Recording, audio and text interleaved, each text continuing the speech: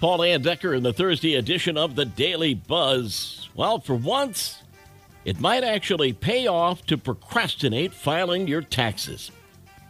See, Congress is working on a huge spending bill that could include a beefier child tax credit and corporate tax break as well.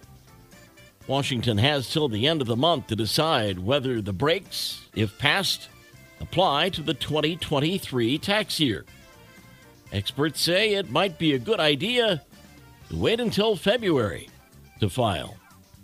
A 101-year-old veteran says the key to youth is soda. We're thinking that every doctor in the world would disagree with this, but hey, he's still alive at 101. According to the veteran, the secret to a long life is Dr. Pepper. He served his country for 59 years and still volunteers at the VA Medical Center in California. Still swears by the soft drink. So go ahead, grab a can. Scientists have just figured out a way to grow soybeans with pig genes in them, so they can eventually make fake meat taste meatier. A molecular farming company in Milwaukee says those are real meat protein molecules they're cultivating. It's not quite like having a farm where pork chops grow on trees, but the new soybeans have a pinkish interior and meaty flavor that's kind of like pork.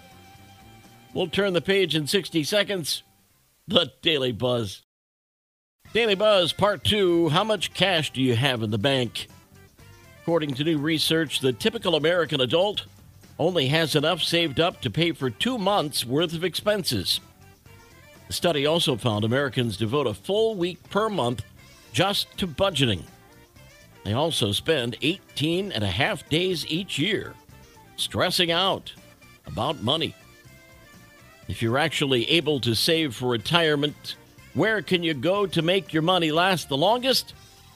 New data from Go Banking Rates found that moving to states in the South or the Midwest stretch your dollar furthest because of the cost of living. If you have $1 million for retirement, it could last around 23 years in those areas.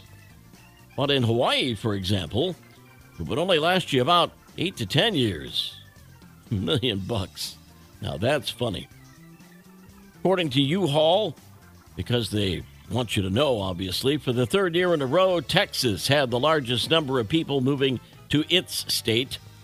Most people went south because of the lower cost of living. Florida, North Carolina, South Carolina, Tennessee rounded out the top 5. And you guessed it, California came in dead last. The moving company bases these numbers on the amount of one-way rentals to each state. Not everybody moved south, though.